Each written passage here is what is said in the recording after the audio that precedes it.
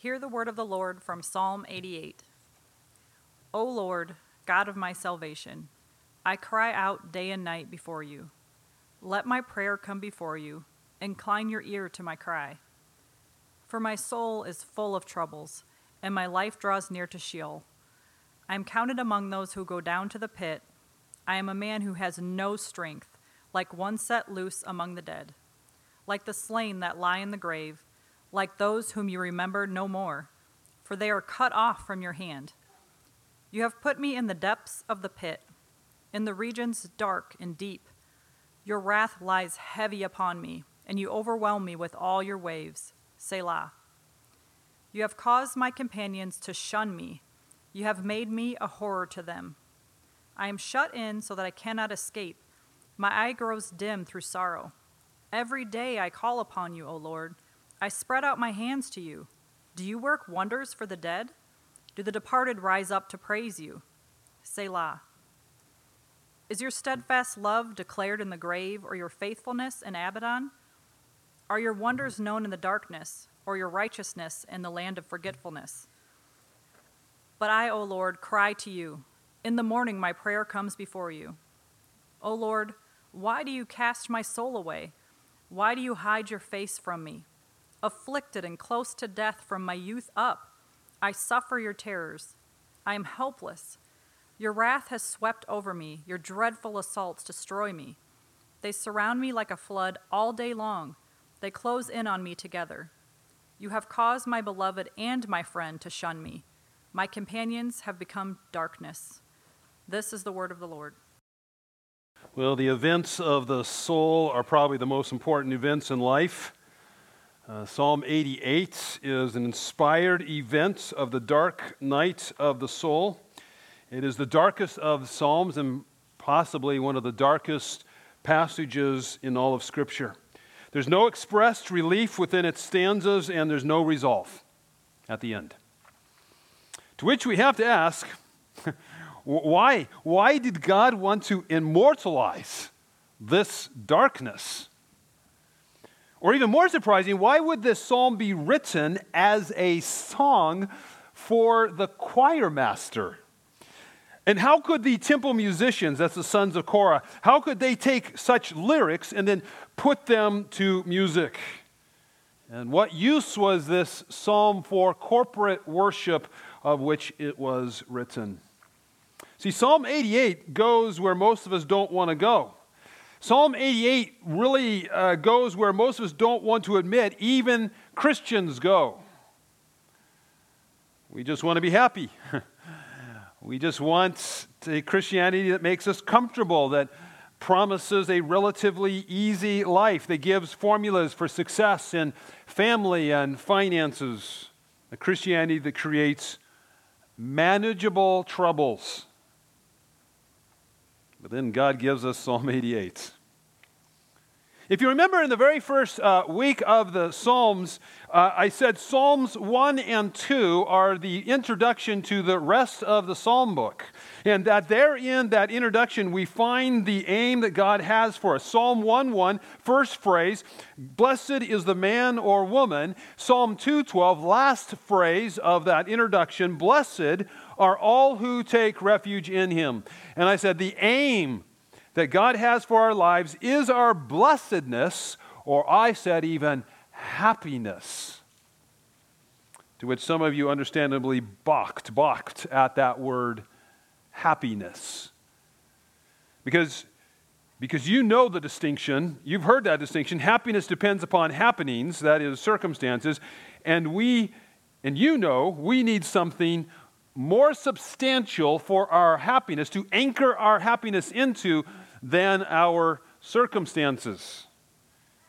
Or perhaps you balked because it sounded like God is all about us, as if we were the greatest good of the universe, when we all know that God is the greatest good. Well, the psalmist doesn't mean that in blessedness. I don't mean that in terms of blessedness. Psalm 88 is honest about life, and life can get really dark. And if our happiness is anchored to our circumstances, we will not be happy or blessed. And if our happiness is anchored on the false idea that we are the greatest good, then we will be perplexed and bitter when life gets really dark. So Psalm 88 shows us that happiness is only attainable when we anchor our lives to the bedrock of the one who is happiest, God. And he does this author reveals this masterfully as he interweaves two threads of honesty and of hope. So let's pray and ask for God's help.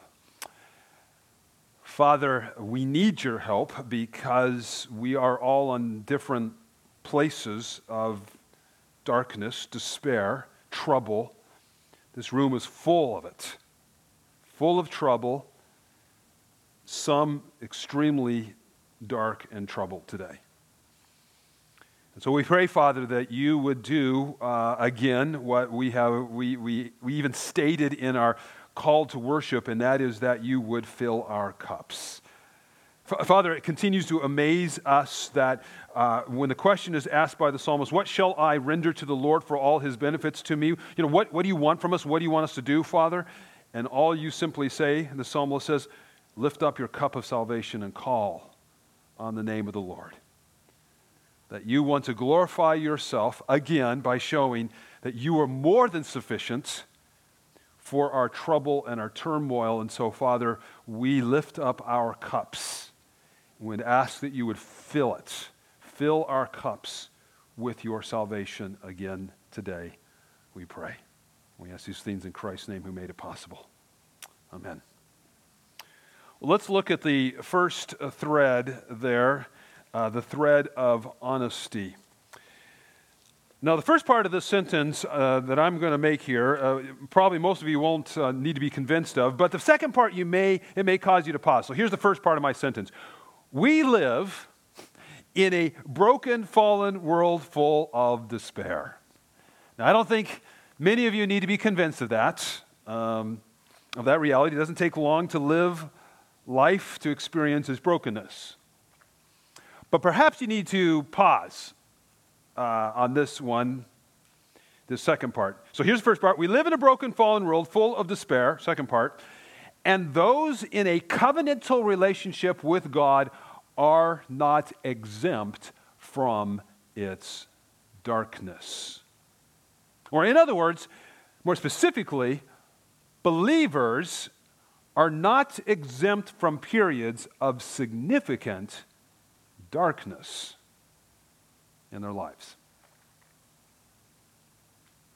I think we see this in the description of despair that the psalmist gives us. See, there is no reason to think that this individual is not in a covenant relationship with God. The psalm starts with the covenant name, that would be in our English Bibles, the capital L-O-R-D.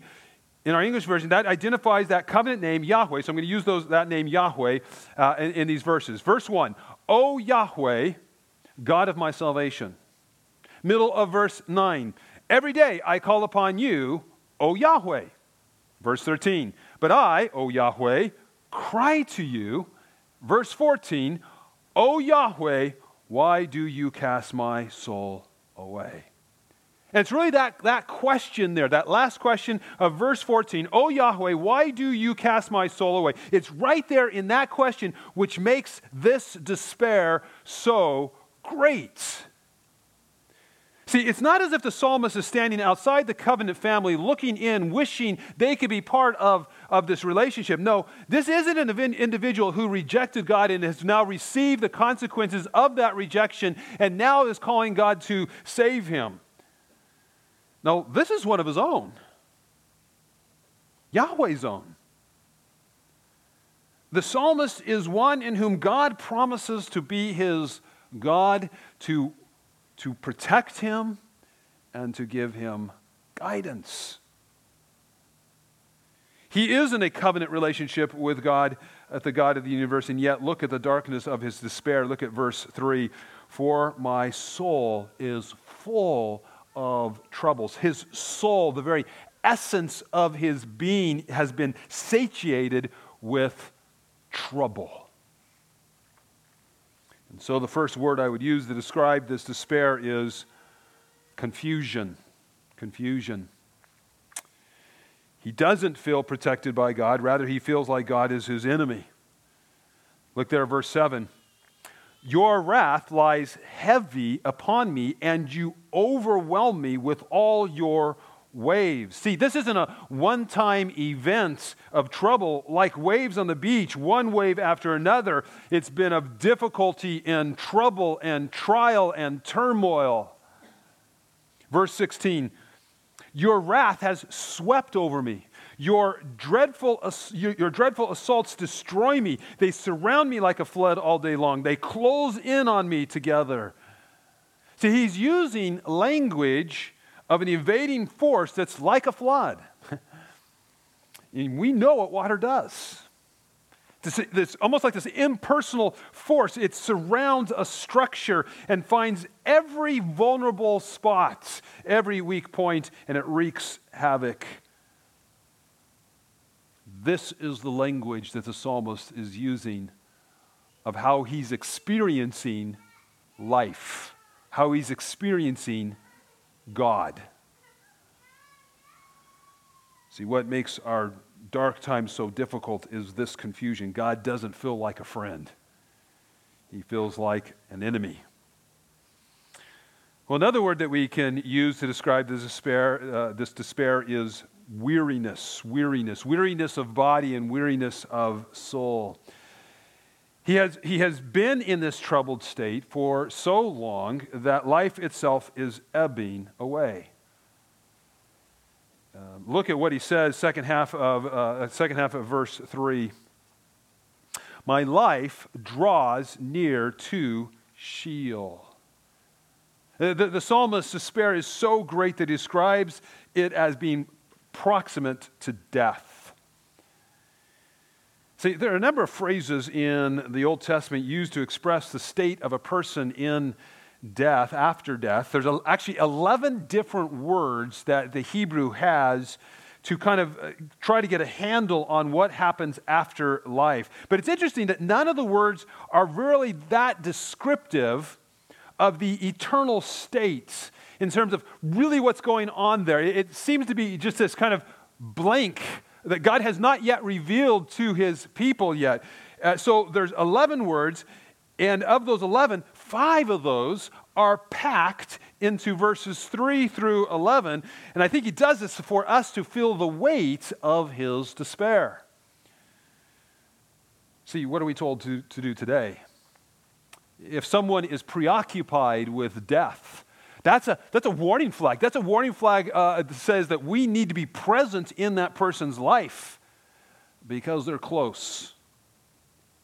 They're close to death. I think that's what's going on here.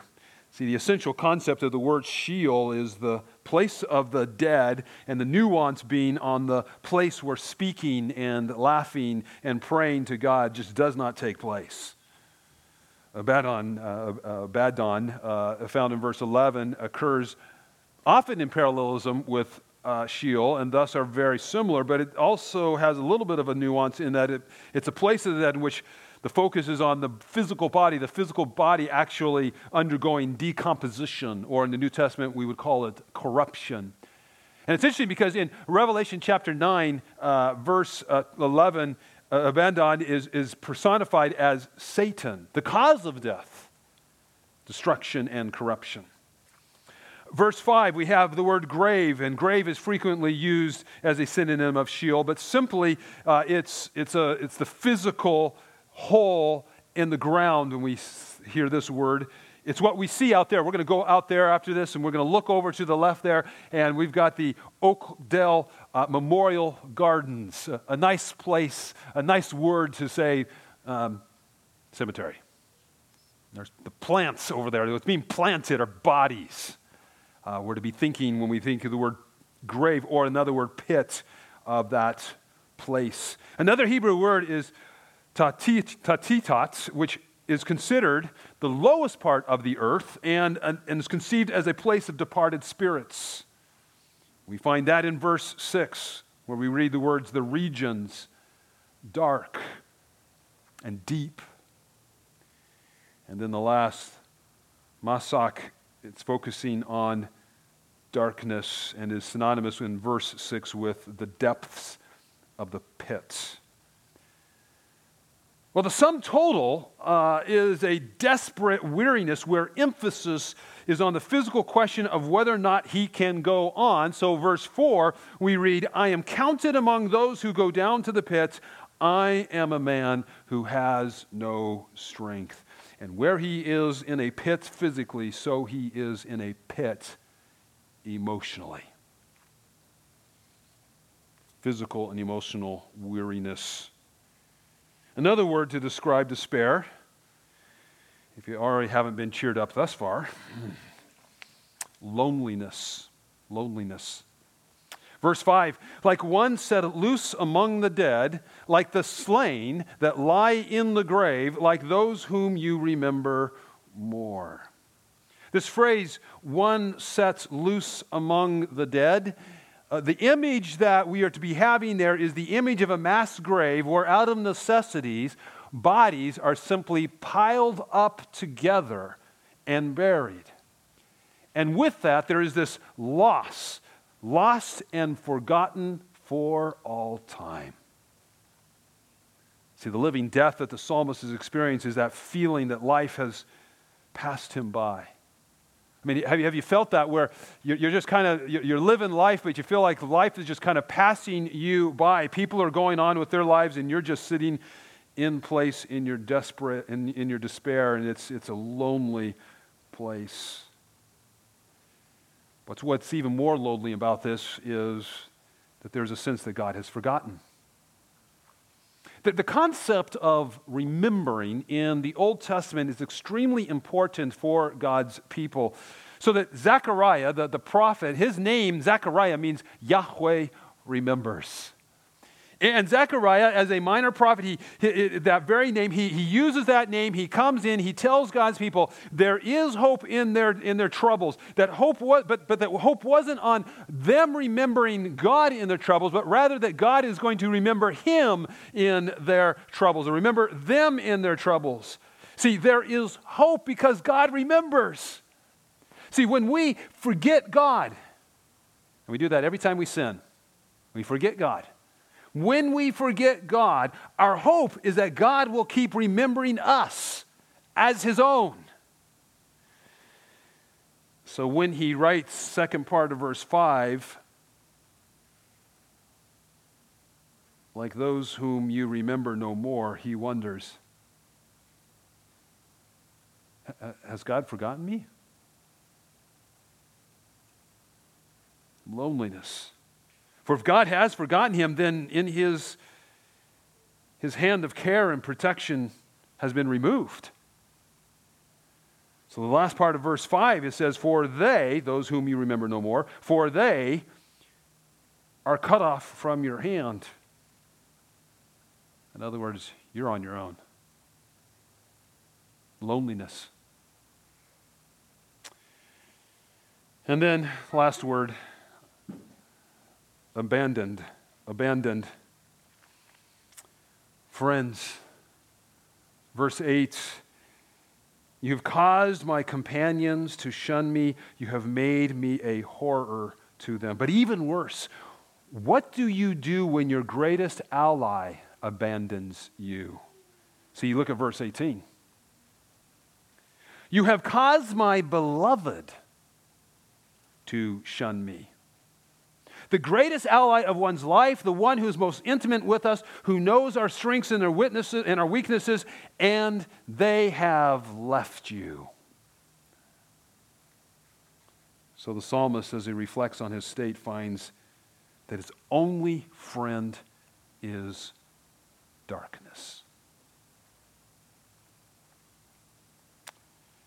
Remember the Chilean mine disaster that happened 12 years ago?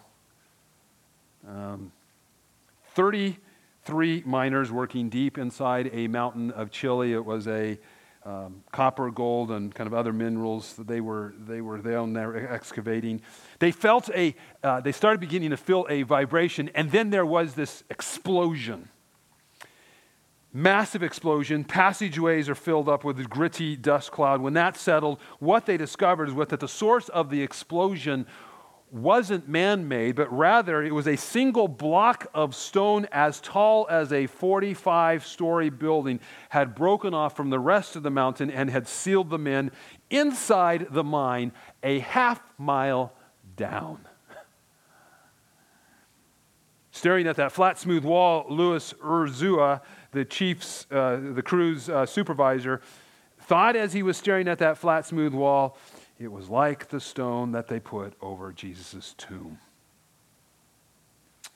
No access to food or water. Whatever food or water they had brought down for the day, that's all they had. So they had no access to food or water, no access to extra batteries to light their lamps. And the whole time, it took them 17 days to actually get a drill down there. For 17 days, they wondered, have we been abandoned? Took another 69 days to get them actually out of there. Wow. But that's darkness. That's hopelessness. And yet people are living that every single day. Honesty, an honest description of despair. Many who are in covenant with God, many have had to endure. But Psalm 88 is honest in another way, and that is in the way of the source of that despair. Source of the despair. Look at the honesty, and I'm sure you already caught it as you heard it read. Verse 6, you have put me into the depths of the pit. Verse 7, your wrath lies heavy upon me, and you overwhelm me with your waves. Verse 8, you have caused my companions to shun me. You have made me a horror to them. And we see the same in verses 16 and 18. See, the psalmist recognizes that this pit of despair that is so dark and deep has to come from somewhere. And he knows his theology. God is sovereign.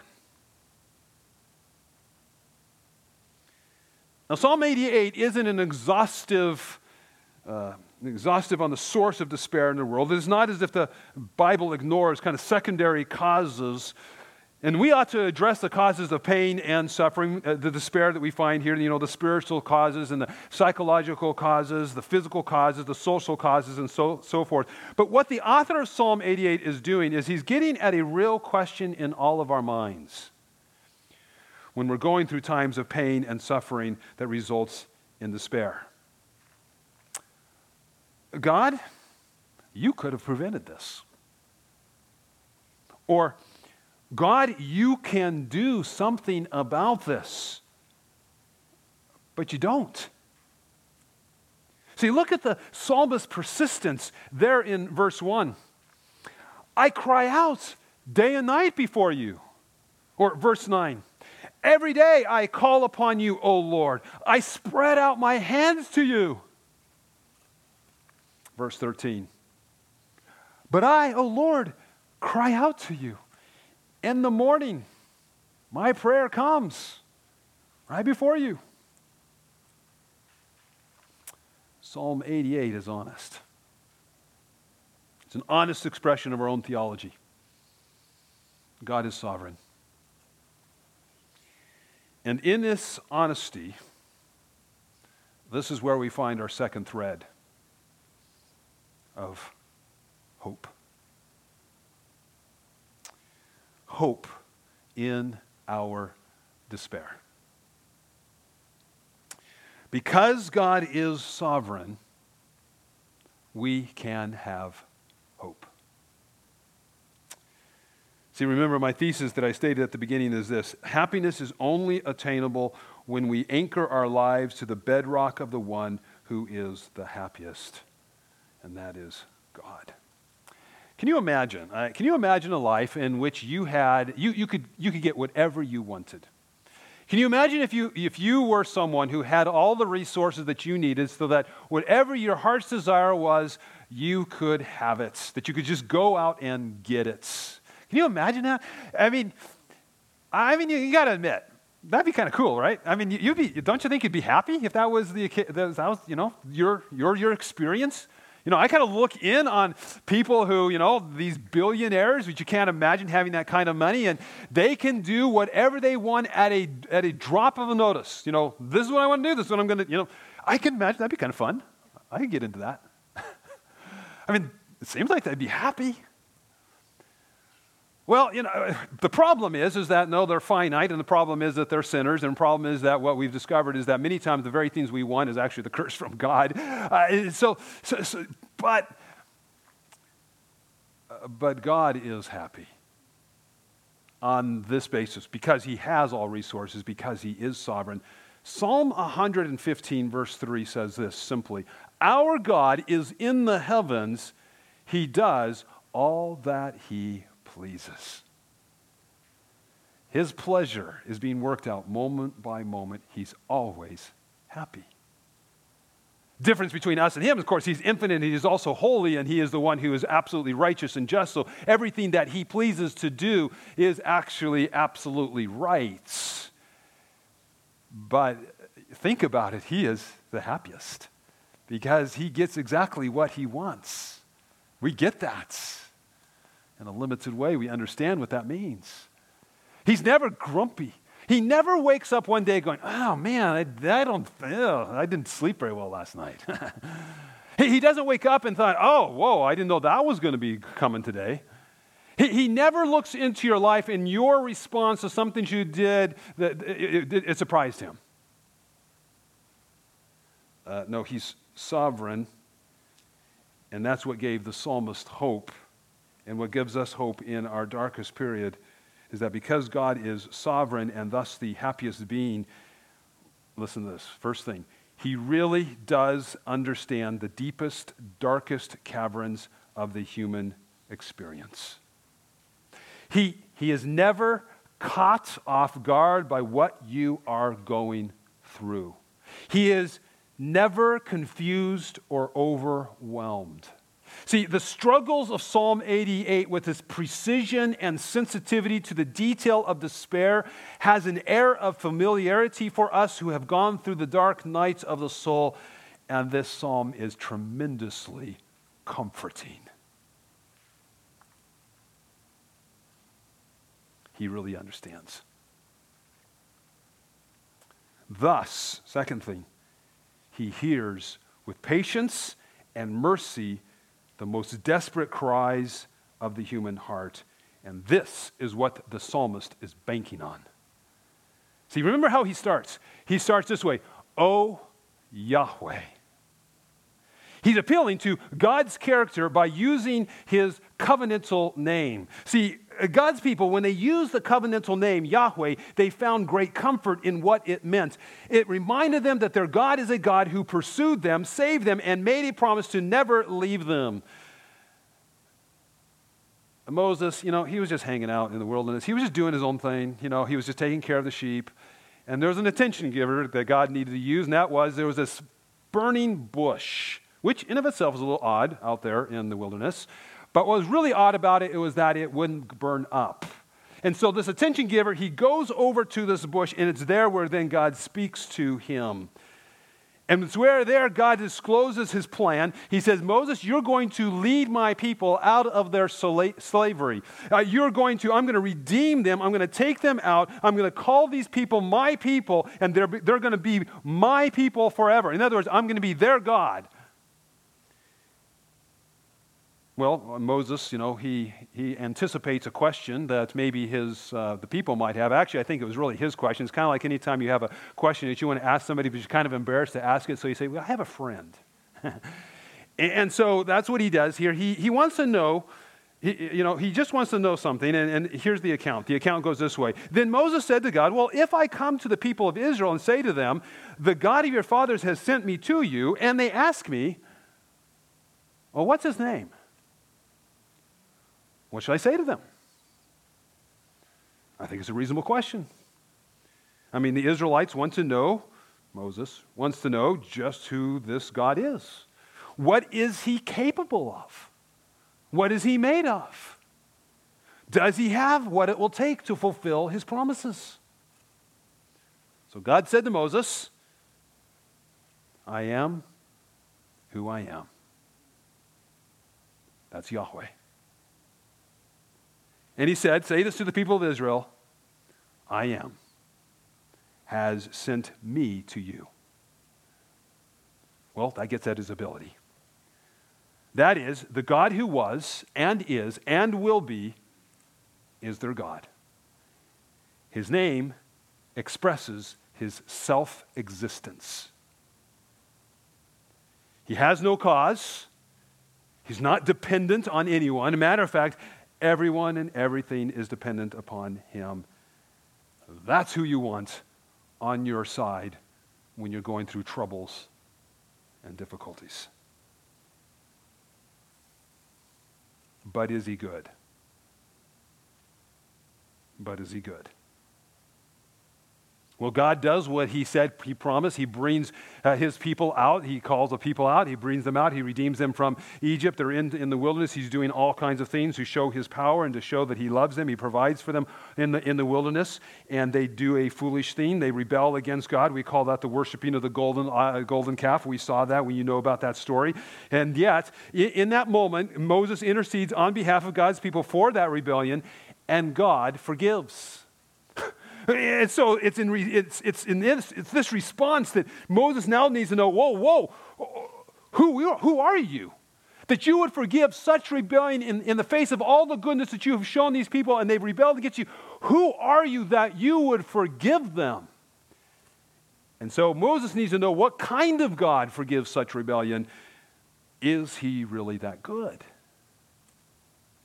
So God graciously tells Moses that he will show him the essence of his goodness, an essence that is found in the covenantal name Yahweh. And so again, I'll read you the account. And so God said, I will make all my goodness pass before you, Moses, and will proclaim before you my name, Yahweh.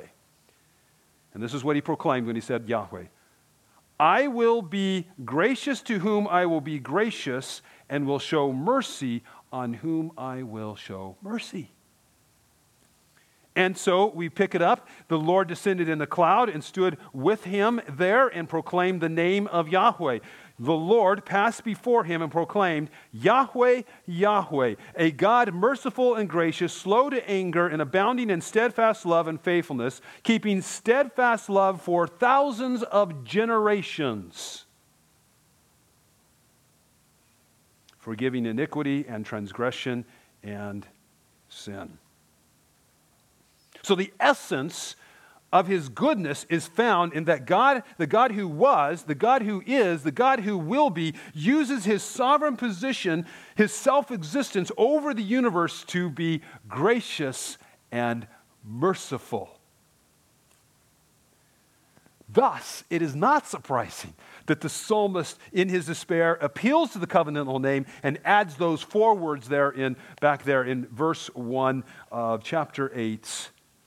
O Yahweh, God of my salvation. The psalmist, in the midst of his tribulation, cries out to faith in the God who is not only to save, who's not only able to save, but desires to save him. What's he doing? He's anchoring himself to his covenantal relationship with the living God of the universe because his experience of despair feels like incessant waves. And yes, that is the picture that we're supposed to be having. We're a picture of an individual on a rock that is getting battered by the waves and wondering if they're going to be able to hold on anymore. And so that battered individual says, I don't think I'm going to be able. I am not going to be able. I'm anchoring myself now to the bedrock of my God. What I cannot do, hold on, I can believe he will hold on for me. His only hope is that God will hold on to him. And so his persistent prayer is the result of knowing that God is the one who hears with patience and mercy the most desperate cries of the human heart. Happiness is only attainable when we anchor our lives to the bedrock of the only one who is happy, the one who is happiest, God. Thirdly, the psalmist's hope in God's sovereignty, and thus our hope, is that ongoing despair is not a failure of the plan. It is the plan. It is the plan. The honesty of the psalm demands that we not minimize people's despair. We're not here saying it's not that big of a deal. Oh yeah, it's a big deal. The dark place of the soul that people are going through, it's a big deal. And we ought not to minimize it. And this psalm says don't ever minimize it.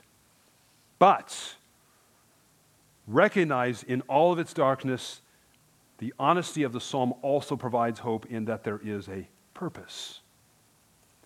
See, think of it in kind of a broader way that we're all experiencing here today, and that is we live in a world that has been and continues to be devastated by sin. The signs are everywhere around us. Even creation itself is said to groan, waiting for the redemption, Romans chapter 8.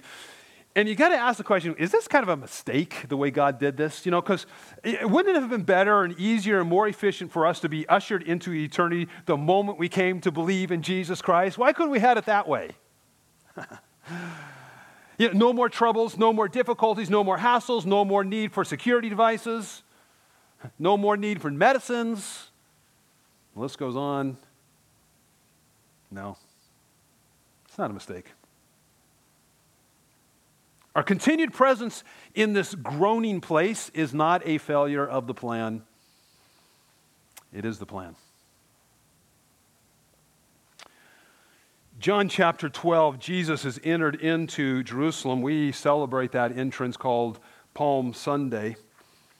On that day, he says something curious to his disciples. Short phrase.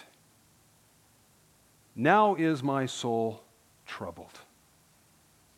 Literally, it is, now there is turmoil in my soul. Jesus has turmoil of the soul, and the source of his turmoil is that we discover, if you look at the context there in John 12, he's actually talking about walking in the will of the Father. And matter of fact, the will of his Father is for him to go into a deeper, darker place. So deep that as he's anticipating it, the physical and emotional toil causes him to sweat tears of blood. Physiological reaction to the emotional state that he finds himself there in the garden.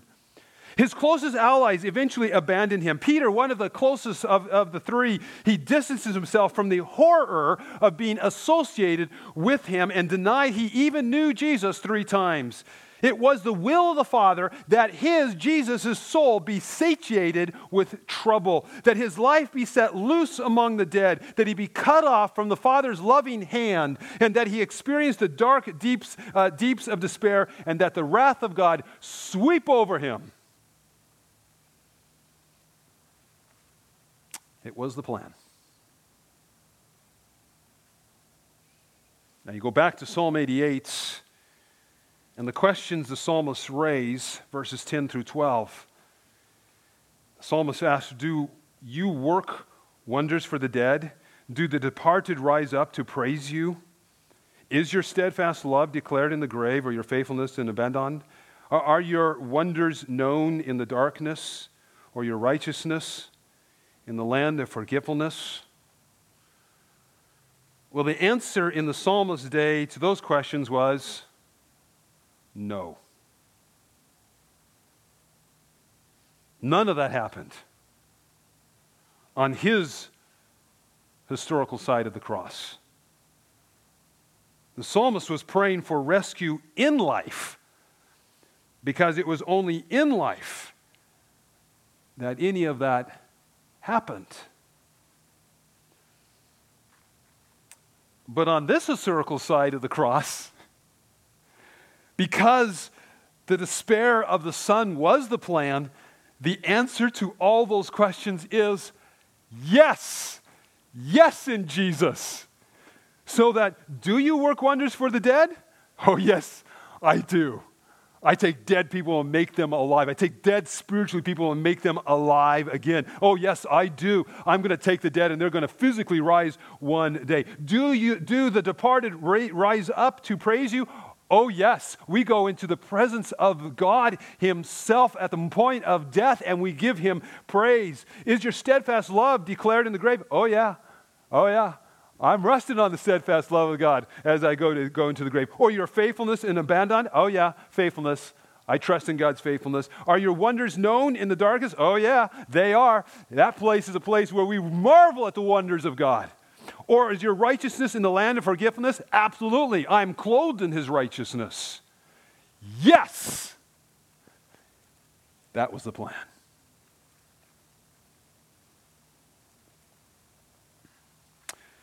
So you can find hope in God's sovereignty that your despair that you're in is not a failure. It's not a failure of the plan, it is the plan. And so that in a lesser way, but a redemptive way, even the pain and suffering of your soul, it's doing something for you. It is bringing clarity into your life. Chaim Potok, I don't know if you know, he's this author, in his novel, The Chosen, it tells of a story of a boy growing up in Brooklyn, New York. Name the boy is Danny. Danny is a strict Hasidic Jew. Danny's father is the leader of the Hasidic community. And he raises his son in relative silence. He never speaks to him directly except when they study the Torah together. So Danny is understandably hurt and confused, this character of the book. He cannot understand why his father is so distant and afflicts him with so much pain.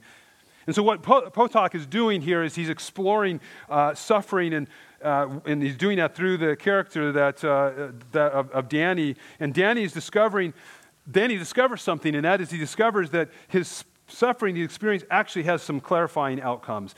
Danny shares this, Potok writes for, of course, the character. One learns of the pain of others by suffering one's own pain, by turning inside oneself, by finding one's own soul. And it is important to know pain. It destroys our self-pride, our arrogance, and our indifference towards others, and it makes us aware of how frail and tiny we are and how much we must depend upon the Master of the universe. Well, that's a secular author who got it. Happiness is only attainable when we anchor our lives to the bedrock of the one who is the happiest, in God. And here's what's remarkable. The Christ who went into the deepest and darkest place on behalf of humanity is risen to be with you in your turmoil. So Hebrews 4:15 and 16 says, "For we do not have a high priest who is unable to sympathize with our weaknesses, but one who in every respect has been tempted as we are, yet without sin. So let us then with confidence draw near to the throne of grace, that we may receive mercy and find grace to help in time of need." Clarity. It's the plan. 12 Strong is a movie that came out in 2018. It tells the story of the first Special Forces teams that were deployed in Afghanistan after 9/11.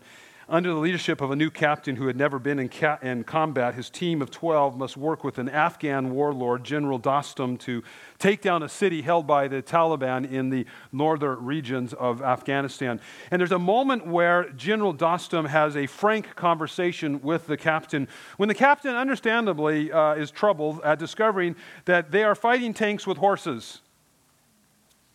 Something he wasn't aware of, something that Dostum didn't tell him was going to be happening until they were in the battle itself. So the captain says, "You have an obligation to tell me everything you know." To which General Dostum replies, "You don't have a stomach for everything I know. You will not win here because you are not honest with yourself. You expect victory without blood." Well, the captain angrily snaps back, "I expect you to share the strategic information with us. Otherwise, what are we doing here?" And General Dostum looks him in the eye. Your anger comes from your fear because you live in a place where life looks better than afterlife. That's not this place. Here, Taliban kills everything you live for. Your mission will fail because you fear death. Mullah Razan's men, the Taliban, they welcome it because they believe there is something better waiting for them in heaven. I'm watching this movie really only for entertainment value. And it's a theological weight comes down and I'm convicted. You fear because you live in a place where life looks better than afterlife.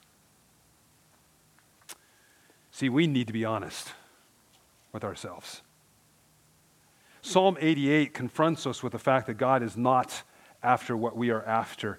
If God were exercising his awesome power to deliver us to our personal satisfaction and pleasure in this life, then Psalm 88 is a total embarrassment. Embarrassing testament to his complete failure. No, Psalm 88 calls us to be honest with ourselves, and for many of us to confess humbly that we tend to live self-absorbed lives, that many of us have complained and whined and felt like we were being singled out by God with troubles that are 1/10 of the expression of despair found here in Psalm 88. We need to humbly confess that we think a comfortable life is a blessed life, that we want situations and relationships in the surrounding creation to provide the pleasure that we seek, and we are disappointed, discouraged, and angry with God when he doesn't deliver. But God is, in fact, working for our happiness and satisfaction. And there are times when he uses the deep, dark nights of the soul to show us that there is someone better for us than everything else this world has to offer. So give him praise. Give him thanks today. God is completing his work of redemption in us by keeping us in the middle of all the harsh realities of the fall. Our troubles are the workroom in which we learn to anchor our lives to the bedrock of the one who is the happiest, God. Father, we're tired. We thank you that you never tire. You never sleep nor slumber. There's never a bad day for you. And we can come to you. Father, we are thankful that as we take this meal here, this Lord's Supper, we are thankful, Father, that it was the plan for your Son to take our sins in his body, to go to the deepest and darkest place that no one else could or ever would go on our behalf. It was the plan. That he shed his blood for the forgiveness of our sins. So, Father, as we take this bread and as we take this cup, we are reminded of the deep, dark despair that he went on our behalf, of the wrath that was poured out upon him, of the fact that your hand was taken away from him, that you forgot him for a moment because of our sin, in order that you would remember us for all of eternity. And so, Father, as we take this bread, we are thankful for him. We are thankful for the blood that he shed, the new covenant that we have. We can use that new covenant name because we are now in covenant with you, the God who has redeemed us, protects us, will lead us, will counsel us, and will bring us home one day. So we thank you, Father. We honor you as we take this bread and cup. We pray these things in Christ's name. Amen.